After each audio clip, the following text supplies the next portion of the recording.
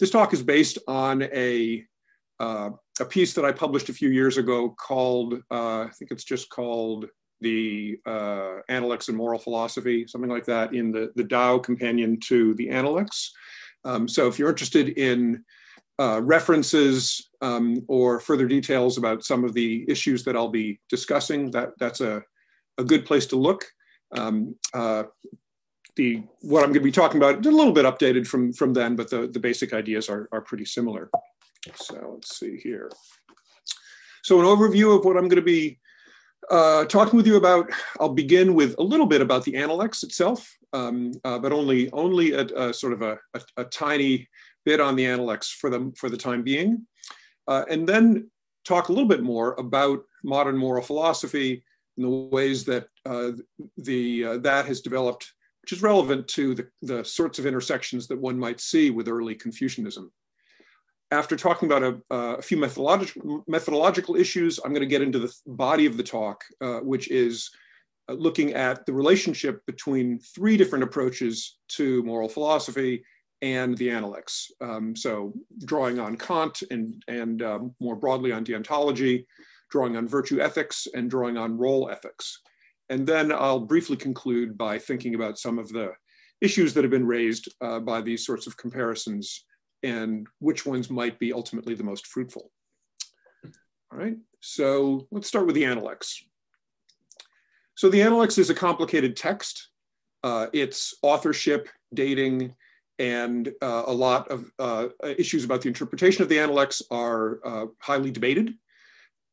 I'm not going to get into those issues today, but I do want to just set the scene by pointing out that we should not be thinking of the Analects as on the model of the single author monograph. There was a person who we call Confucius or Kongzi, and seems like there's a fair amount of comfort that scholars have with the traditional dates of 551 to 479 BCE for Kongzi. But he did not sit down one day and decide to write a book that turned out to be the Analects. Exactly the relationship between his agency and the text we now have, as I say, is quite debated. But I think we would be less wrong to think of the Analects on the model of a group blog, where you have posts and comments, posts from different authors probably, posts that come together over some period of time. Is it a few years or is it 2.5 centuries, right? Again, that's something that there's argument about. But at any rate, and then this whole thing gets put together into a text. The Analects is more like that than it is like one person sitting down and writing it from beginning to end. But where on that broad spectrum it exactly is, I think it need not detain us right at this moment. Nonetheless, it's been treated as a coherent set of ideas for more than 2,000 years, both within China and without. And so I think that we can think about the Analects. There's nothing wrong with thinking about the Analects as a single sort of body of theory.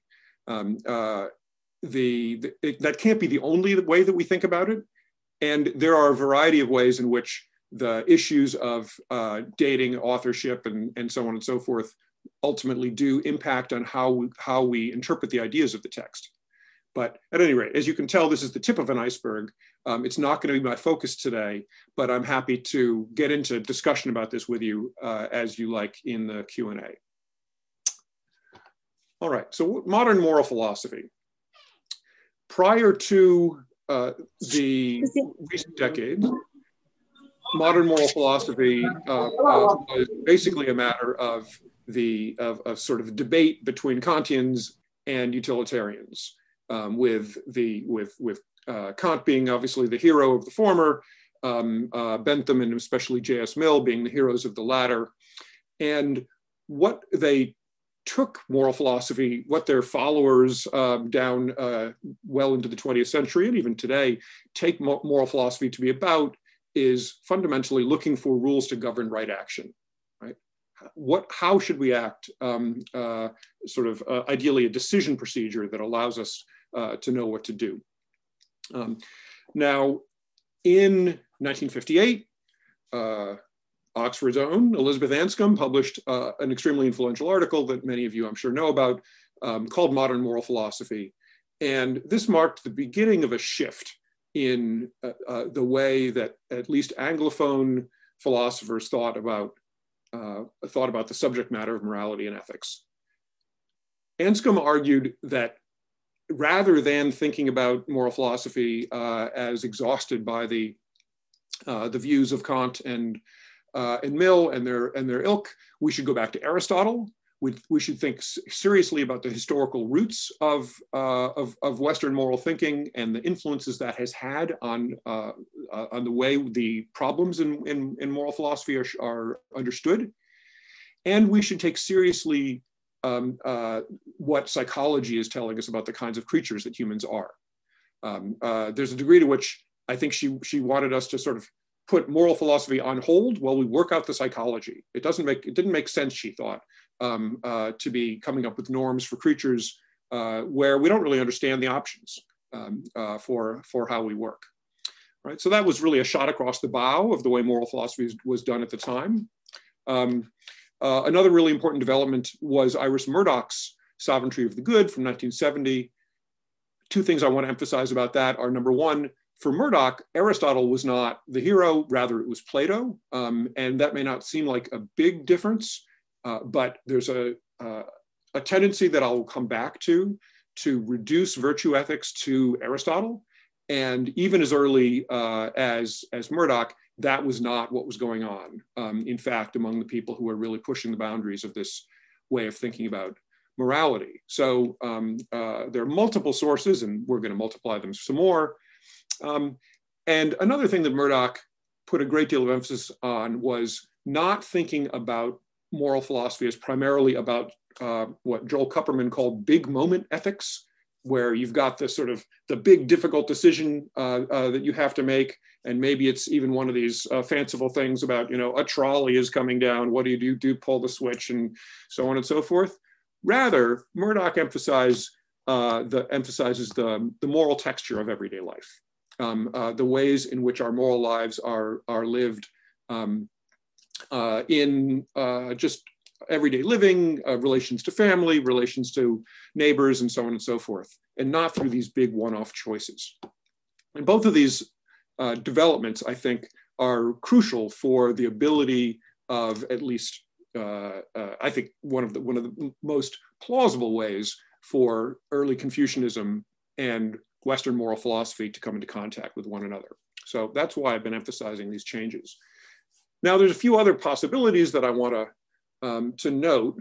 One is to acknowledge that there are philosophers who don't think there is such a thing as virtue ethics as an alternative to the sort of previous title holders of utilitarianism and Kantianism.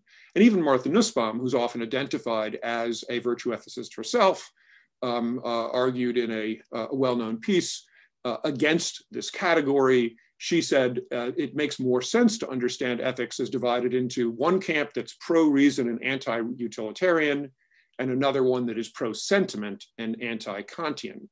And perhaps if you confine your vision to recent centuries of Western moral philosophy, that makes sense. But I think it obviously just sort of begs the question against non-European traditions. It doesn't make any sense to ask whether a Confucian is an anti-Kantian or not. At least prior to the 20th century, it doesn't make sense to ask that question.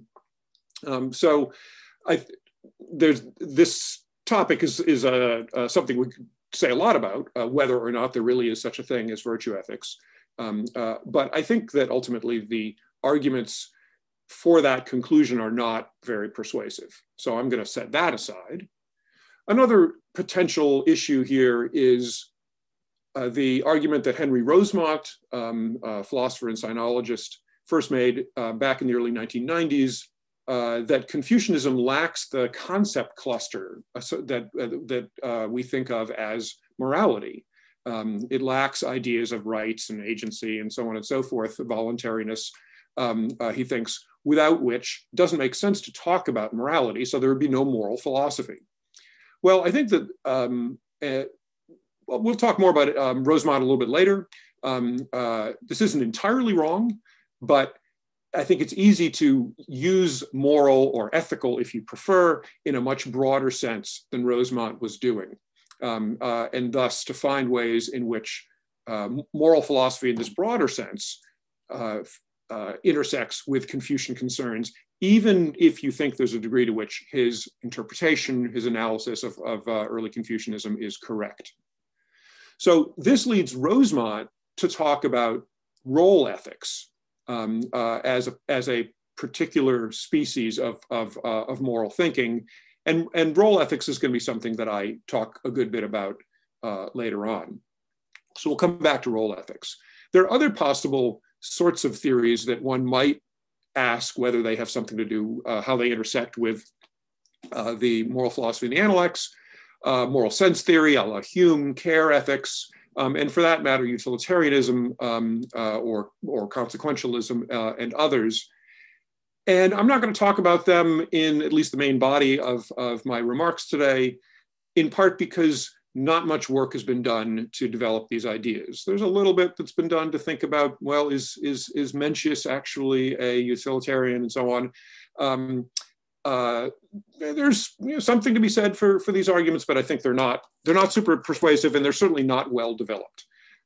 So I don't claim to be exhausting the territory for you today, but hopefully at least giving you some sense of the leading candidates for thinking about the intersections between the Analects and moral philosophy. All righty. So let's now look at a few different methodological concerns, which I think are important to take seriously. First of all, does using Western moral categories automatically distort our understanding of the Analects or of early Confucianism more generally in some fashion? And if so, is this just a fool's errand? Should we not be engaged in this project at all? So I think that this is something that is better talked about in with respect to actual examples. And so I'm going to sort of highlight this as a topic that might be worth coming back to. I think there are clear instances of problems along this line. If you assume that the questions that have turned out to be salient in the history of Western moral philosophy are all and only the questions that moral philosophy sort of tout court can address, well, that seems problematic, right? So we need to be open-minded to the ways in which questions are posed, even what the questions are, and so on. So there's definitely the possibility for problems here. I believe that it's not automatically a problem, but again, it's easier to talk about this once we have some examples on the table. So if I don't come back to this issue to your satisfaction, please press me on it during the Q&A.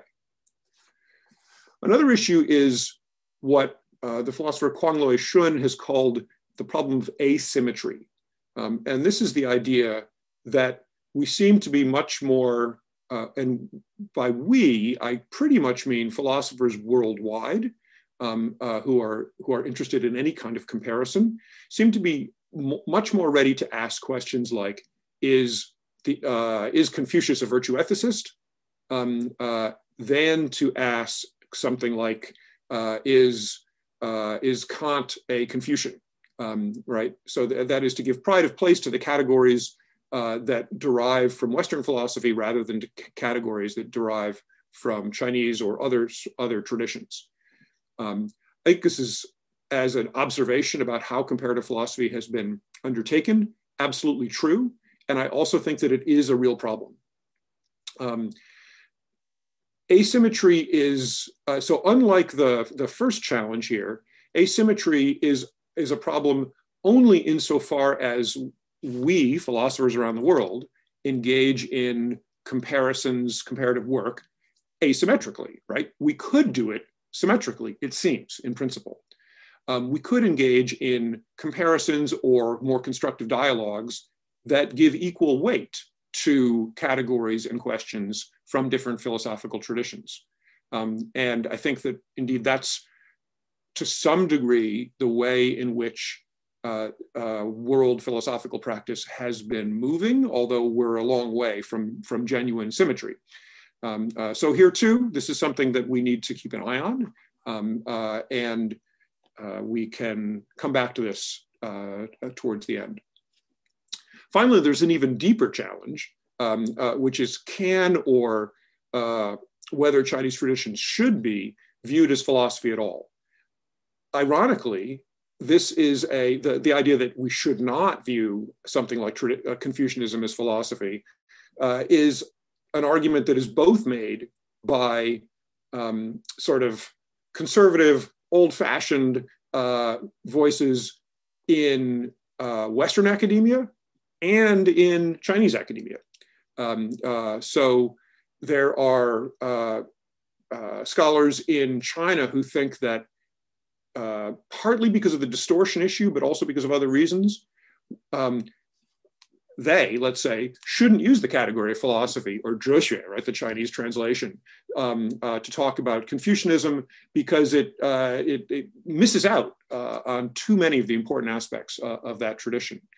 And then in another way, it's easy enough, well, slightly more difficult now than a few decades ago, perhaps, but still easy enough to find people within philosophy in the West who simply deny that Confucianism counts as philosophy. So again, this is not my main topic today. Happy to talk more about it. I think that both of these views are mistaken, are problematic for different sorts of reasons. But if we think about philosophy in a suitably open-minded way, I think that it's easy to see that it is valuable to view Confucianism through the lens of philosophy, that it is philosophy among other things. It's not the only thing it is. But then again, the various traditions that we think of as philosophical in the West are not only philosophy either.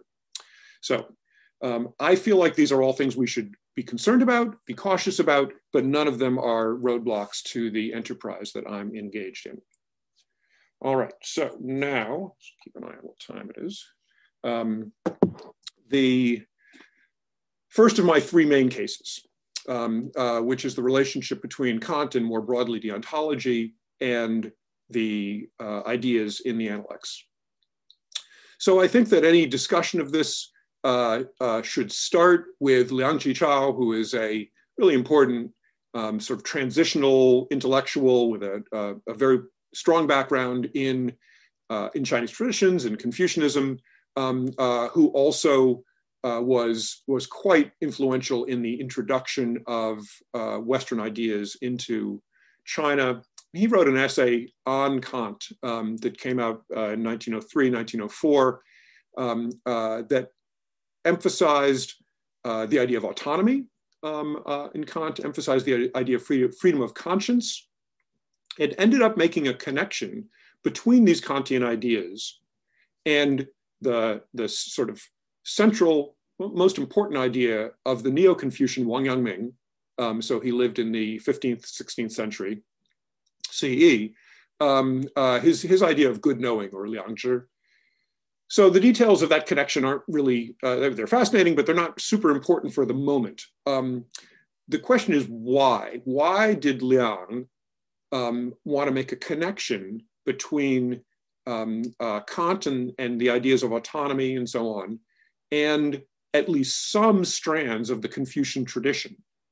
And I think the answer is that by the early 20th century, there was a increasingly sort of loud drumbeat of criticism of traditional Chinese culture, traditional Chinese practices, as having a sort of a rigid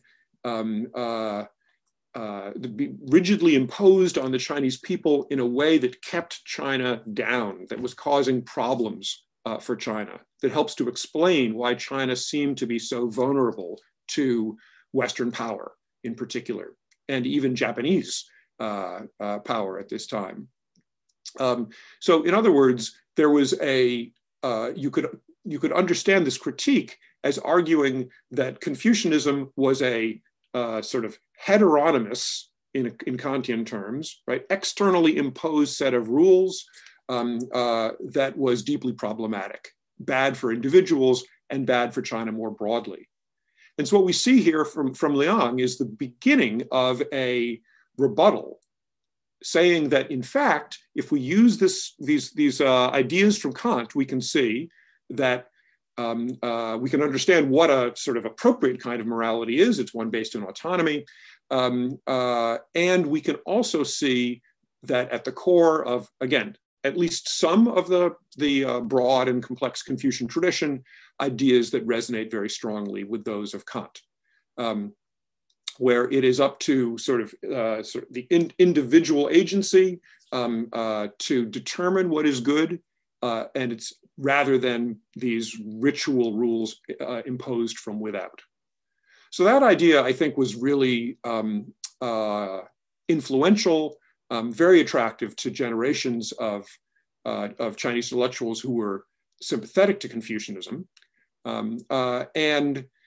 So I've also got on the screen here the name of Mo Zongsan. So Mo is widely understood as the most sort of creative and important Confucian thinker of the 20th century, Confucian philosopher of the 20th century. And Mo has, in fact, a lengthy, decades-long engagement with Kant. He translates all three of Kant's critiques into Chinese, and thinks that there are a variety of ways in which Kant and Confucianism have similarities. He actually thinks that in certain ways, Confucianism surpasses Kant. And details are complicated, be happy to go into that also. Revolves around the idea of intellectual intuition, which Kant believes only is something only God has. Humans are incapable of intellectual intuition, whereas Mo believes that Confucians have shown that humans can, in fact, do possess intellectual intuition. But at any rate, happy to talk more about that. We then move on to thinkers like Li Minghui. So Professor Li is still with us, a student of Mo's who got his PhD in Germany, and has ever more sophisticated developments of this engagement between Confucianism and German philosophy, particularly the ideas of Kant. I guess the reason, incidentally, that I want to say deontology and not just Kantian philosophy is that on the arguments of people like Mo and Li, the deontology that is at the heart, they think, of Confucianism is, as I say, surpasses Kant. So it's not just Kant's sort of view. Now, one important thing to keep in mind about this discourse is it is primarily taking place in Chinese. It's a Sinophone discourse. And one of the striking things about engagements between Confucianism and Western moral philosophy is the degree to which it's been bifurcated, with a focus on deontological understandings of Confucianism in Chinese language literature, whereas, as we're about to see, virtue ethics and to a lesser degree role ethics seem to be dominating the Anglophone literature. There's been more conversation across these boundaries in the last decade or so, but for the most part, there's still that difference. All right, so that's a little bit of a historical account of how we got there. Let's look at two arguments on behalf of the idea that Confucianism should be understood as a kind of deontology. I'm going to be drawing here on the works of Li Minghui, whose name I just mentioned. And I would say there's really two key arguments that Li makes. The first is and they're both interpretive arguments. The first is to show that the idea of autonomy is present and central in the Analects. And he cites passages like 730, so that's book 7, passage 30 of the Analects, is Ren, benevolence, humaneness, the sort of key virtue of the Confucians. Is Ren really far away? If I want Ren, then Ren is already there. That seems to say it's up to me. It's not about some kind of sort of external rule. And Lee also, there's a variety of other sorts of passages. I'm not going to really unpack them in any detail given time constraints, that sound like they're at least consistent with the idea that morality is the sort of autonomous, freely willed achievement in a la Kant. So one question that could be asked here is about whether or not Confucianism encompasses the idea of moral luck, insofar as the situation that one finds oneself in outside of one's control has an influence on how virtuous, how moral one can be. Then that seems to push back against the idea that Confucianism embraces autonomy to the degree that Lee believes. Just as moral luck is not something that Kant is comfortable with, it ought not to be something that a deontological Analects is comfortable with.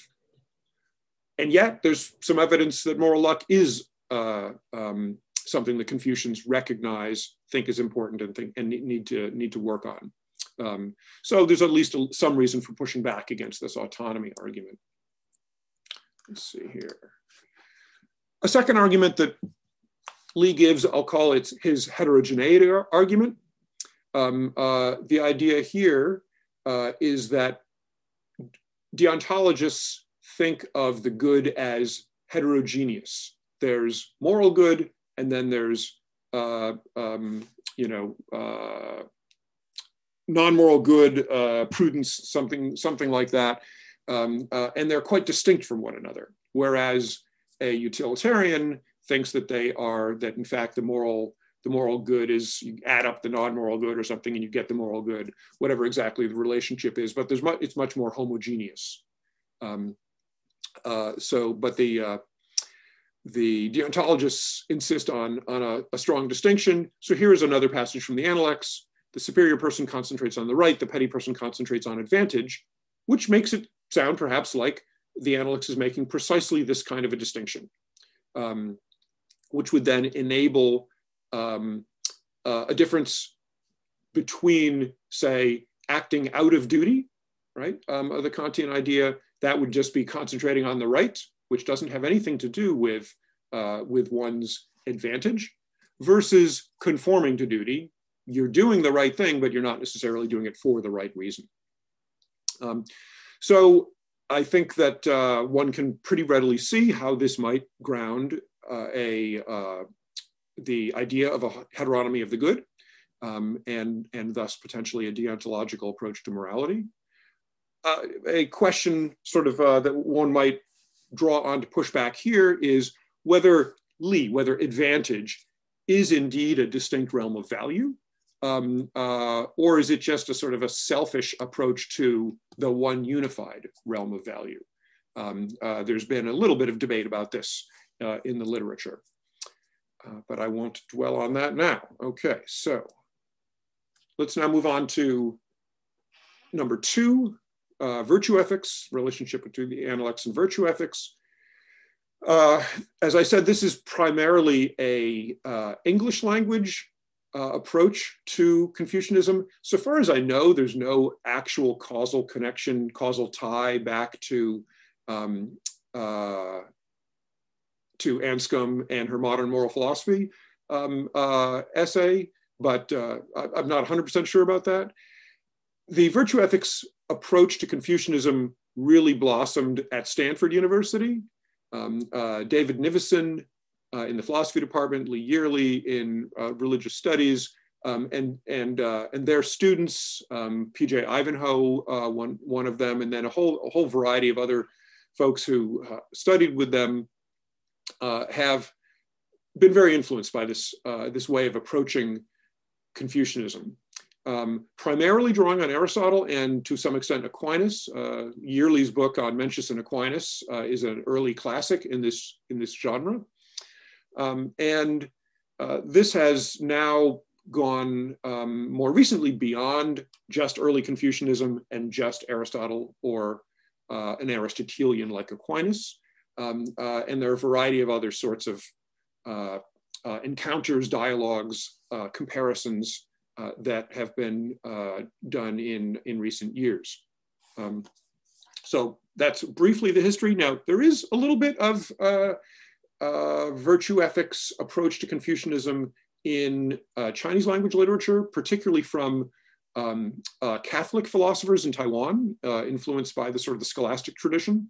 But it's very much a secondary trend versus the deontology. So why might you think that the philosophy of the Analects ought to be understood through the lens of virtue ethics rather than deontology? I think there are three kinds of arguments. And the most common one is simply that it is overall the best explanation. And obviously this relies on, as indeed does Li Minghui's approach, relies on thinking about the Analects as a whole. And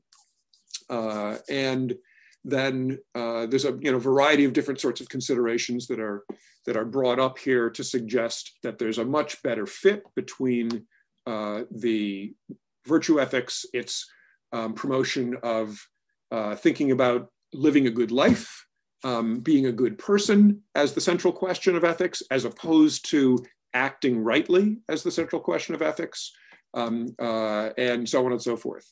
Things get a little murky because, of course, Kant has virtue theory. Kant talks about virtues, and as do the utilitarians to one degree or another. So it's not just the fact that virtue is central to the Analects isn't on its own a knockdown argument that this is a form of virtue ethics, and the debates about, well, what exactly is virtue ethics further muddy the waters. But on the whole, right, this is, I think, the most common kind of argument. Sometimes people try to argue that there are passages that just explicitly show that the deontological interpretation is a non-starter. So Analects 1721 is a passage in which Kongzi is speaking with one of his students and is being rather critical, in fact, of one of his students, and it's quite central to this passage that he uses the idea sort of, so his student is saying, do we really have to have this lengthy period of mourning for our parents? And Confucius says, well, if you're comfortable with a shorter period, then you go ahead and do that.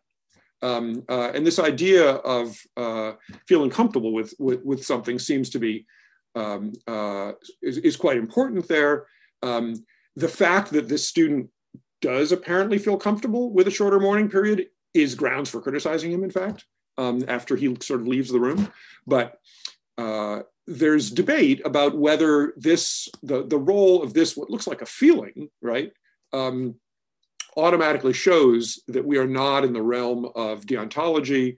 Li Minghui actually has a very interesting controversial argument about this being a particular deontological style of moral feeling, which he wrote a whole book about the subject. But at any rate, so there's arguments along these lines.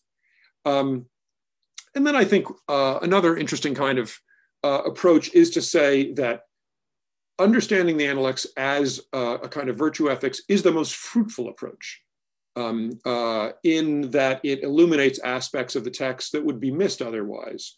I think the deontologists would say the same thing, and that it perhaps contributes the most fruitfully to ongoing debates. These are tricky matters. I'm going to come back to fruitfulness as I wind down.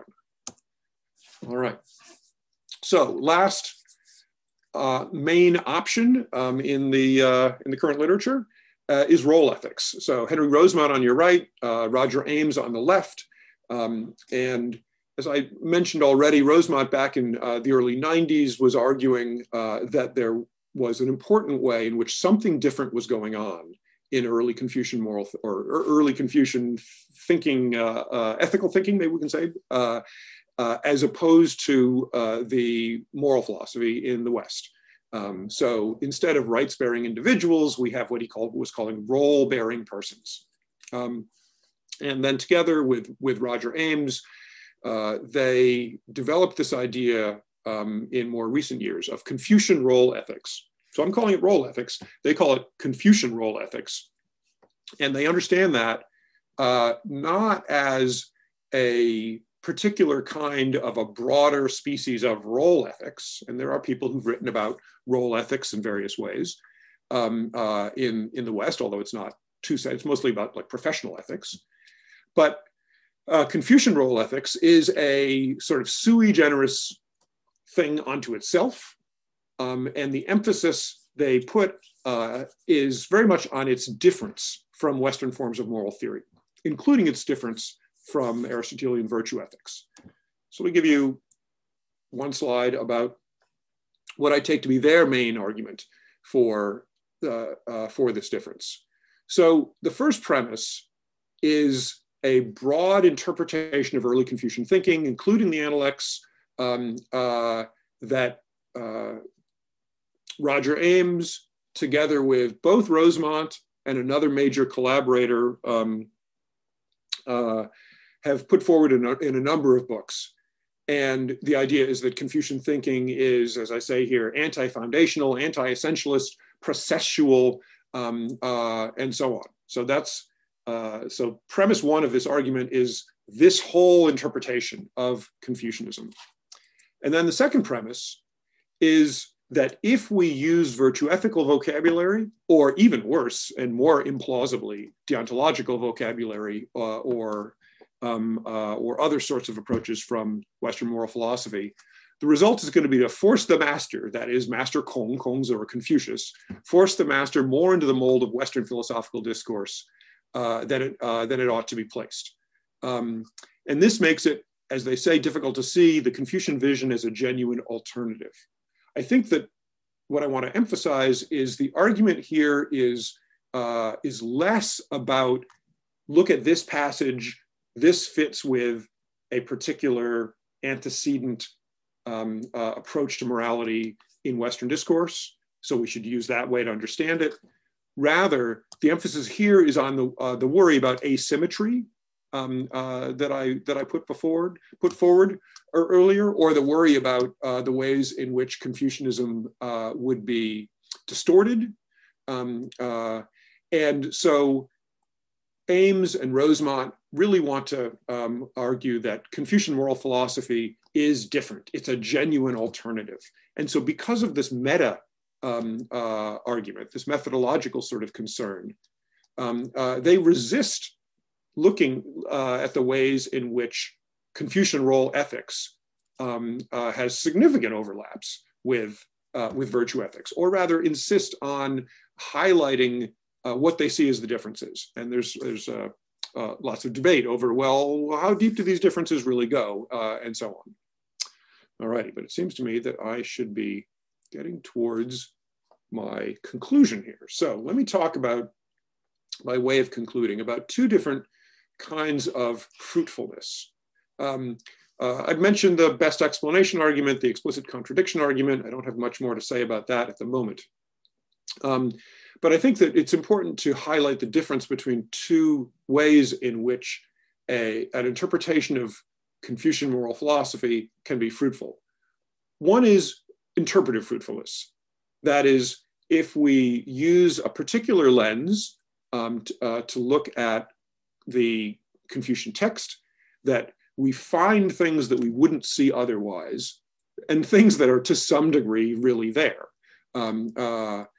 So that I think is Brian Van Noorden's main argument for using virtue ethics as a framework to understand early Confucianism, that it's going to help us to understand things better, right? It's going to lead to better interpretations, partly because the genre of Confucian writing is very elusive. We have these collections of short fragments or short dialogues that don't lay out all of the thinking, all of the premises, all of the theory that might be implicit there. And so we can better understand, this argument goes, what's going on in the text, at least one dimension of what's going on in the text, if we draw on one of these Western moral theories, or indeed, if we choose not to draw on them and to go the Confucian role ethics approach. So that's one kind of fruitfulness. But there's another kind, which I'll call dialogical fruitfulness, which is more open-ended, more constructive. What are the fruits of engaging in dialogue between two different sorts of philosophical traditions? So between Confucianism and deontology, right? So I think that Mo Zhongshan's central goal in engaging with Kant is not interpretive fruitfulness, but actually trying to, well, you could argue that it's just, his central goal is just trying to show that Chinese culture is superior. I think that's uncharitable. I think that he is convinced that there are central insights that have been about the human condition that have been captured by Confucian thinkers, and that by engaging in this dialogue with Kant, he's able to make more explicit what those insights are in ways that ought to convince Kantians as well as others. With respect to virtue ethics, I think that the same sorts of issues are potentially there, that there may be insights from the Confucian tradition that people with backgrounds in Western virtue ethics can come to see and learn from, insofar as, right, so both of these points require that we assume that what's going on here is not just some kind of hermetically sealed cultural discourse that only is relevant to people of that culture, but it involves thinking about it as philosophy, as things relevant more broadly to humans and to our world, so that we can learn from one another across these different boundaries.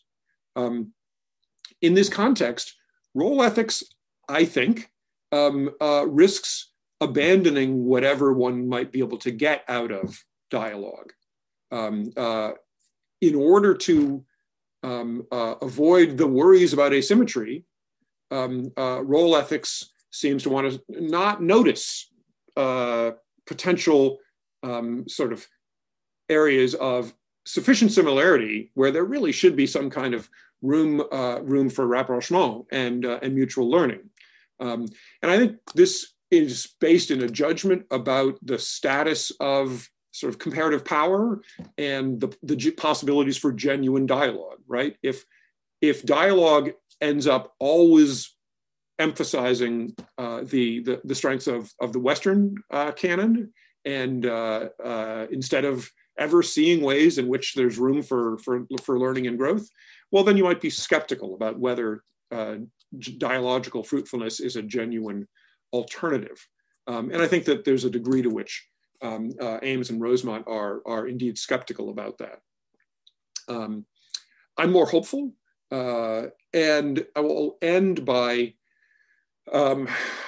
noting that this kind of comparative engagement, so comparative philosophy, not just in the sense of comparing X and Y, but what is often now called intercultural philosophy, or a lot of different words for it, but thinking across boundaries, across borders and across languages, is something that clearly has many risks. There's a lot of ways you can go wrong, and you may be about to press me on some of those ways in which one can go wrong. And the rewards are uncertain, right? There's no guarantee that there is a payoff that we're gonna get from engaging in this kind of comparative conversation, engaging in dialogue between traditions that have very different sorts of starting points. I've talked in some contexts about the sort of the constitutive gamble of comparative philosophy. right? The idea is that if you put significantly different traditions into dialogue with one another, there's I think a bigger possibility for payoff than if we engage in tiny little epicycles of sort of Kuhnian normal science with respect to one tradition at the moment we're in right now. So I think that there are risks, but there are also potentially big rewards for thinking about how something like Western moral philosophical theories might indeed shed interesting light and lead to interesting new answers when that light is shown on the intellects.